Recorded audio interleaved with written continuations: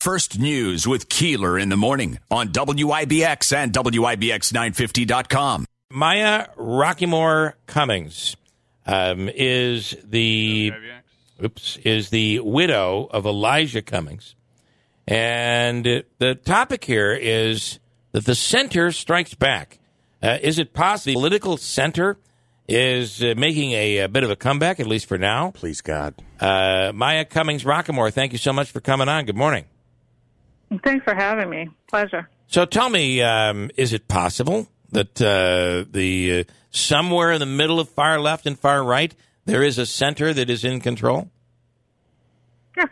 Well, really, politics in America is a function of demography and geography, and certainly level of government matters, too. But, after 4 years of Donald Trump, I think the American people are holding tight to experience. They're also holding tight to and very concerned about extremism on either side. And so, certainly, the center has some credibility as long as, they conform to, I think, a certain level of expectation in terms of focusing on governance and not necessarily hyper-partisanship. That being said, the situation in the U.S. Congress right now that we see in the Senate particularly with Joe Manchin actually holding the center tight is one, I think, is a function of demography and geography. West Virginia went for Donald Trump by 25 points in the last election.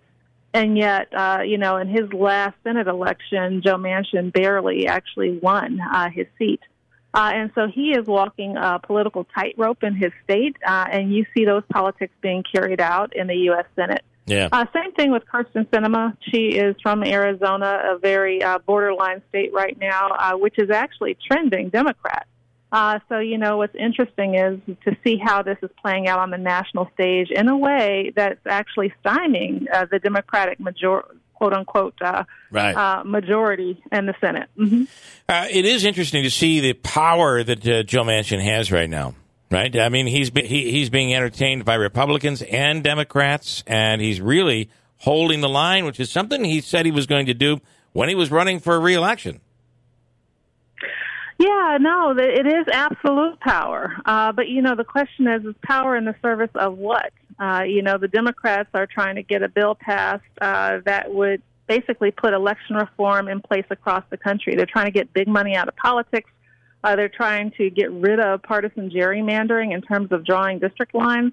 They're trying to send more resources down to the states to make sure that there's integrity in our voting systems and we have the right equipment.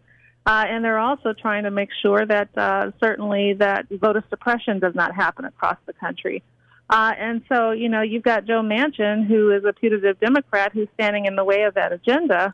The argument can be made that, this will have generational, effects. Yeah. That being said, we can't forget that, any other Democrat, like, for example, on infrastructure, which Joe Manchin may very well get behind, can be stymied by a Bernie Sanders if he feels like if the provisions in the bill are not up to snuff. Well, we're seeing that. There's a 50-50 Senate, essentially. Mm-hmm. And so anybody can, basically serve as the fly in the ointment.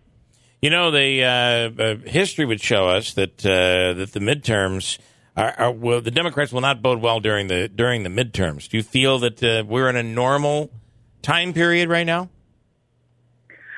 I don't, because this is why. Nobody knows what is going to happen with all of these lawsuits against Donald Trump and all of these investigations against Donald Trump. The Republican Party has cozied up to Mr. Trump in such a way that there is no daylight between the Republican Party and Donald Trump.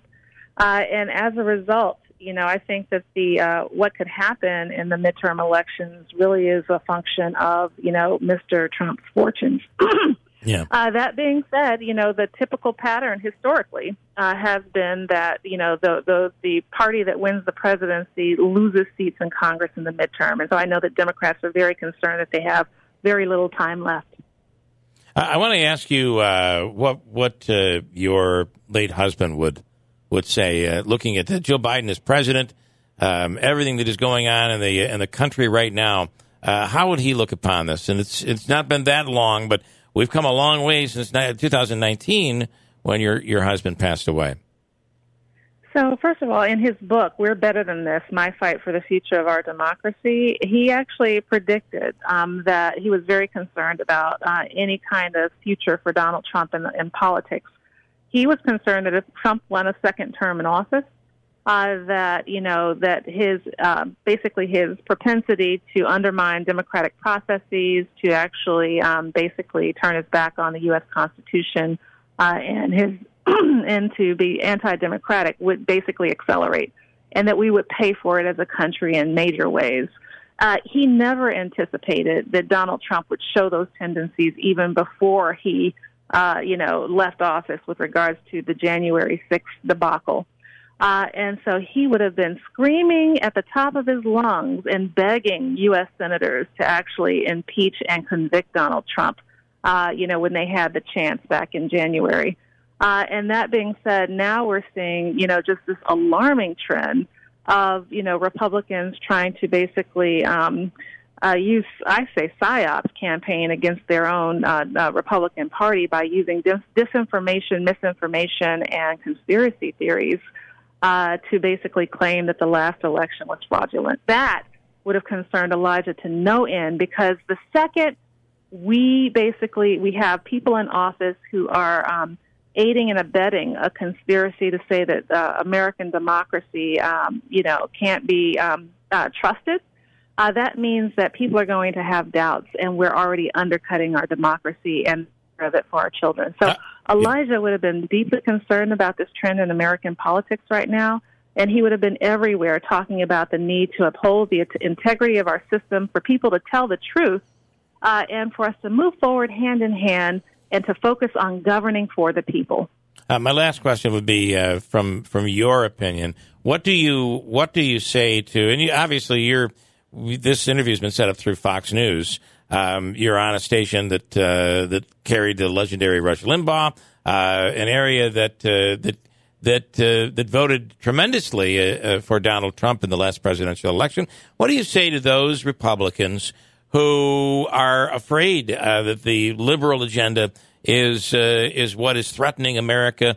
How do you bring the country together? What do you say to those people? I say that we're all human beings.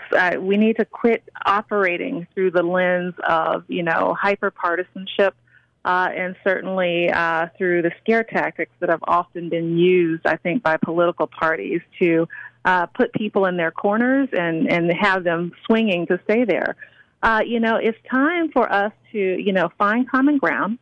It's time for us to focus on the fact that, we are all human beings. We need to protect our basic rights as citizens, and we need to focus on so that our kids can live, all of our kids can have that is fair, that is just, and certainly that upholds our national values. That being said, I would also say that it is important that we recognize reality, that it's time to step out of our hyper-partisan bubbles and get facts, not operating on rumor, but on facts.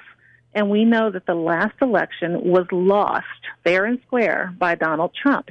And anybody who says anything to the contrary is trying to play head games with you.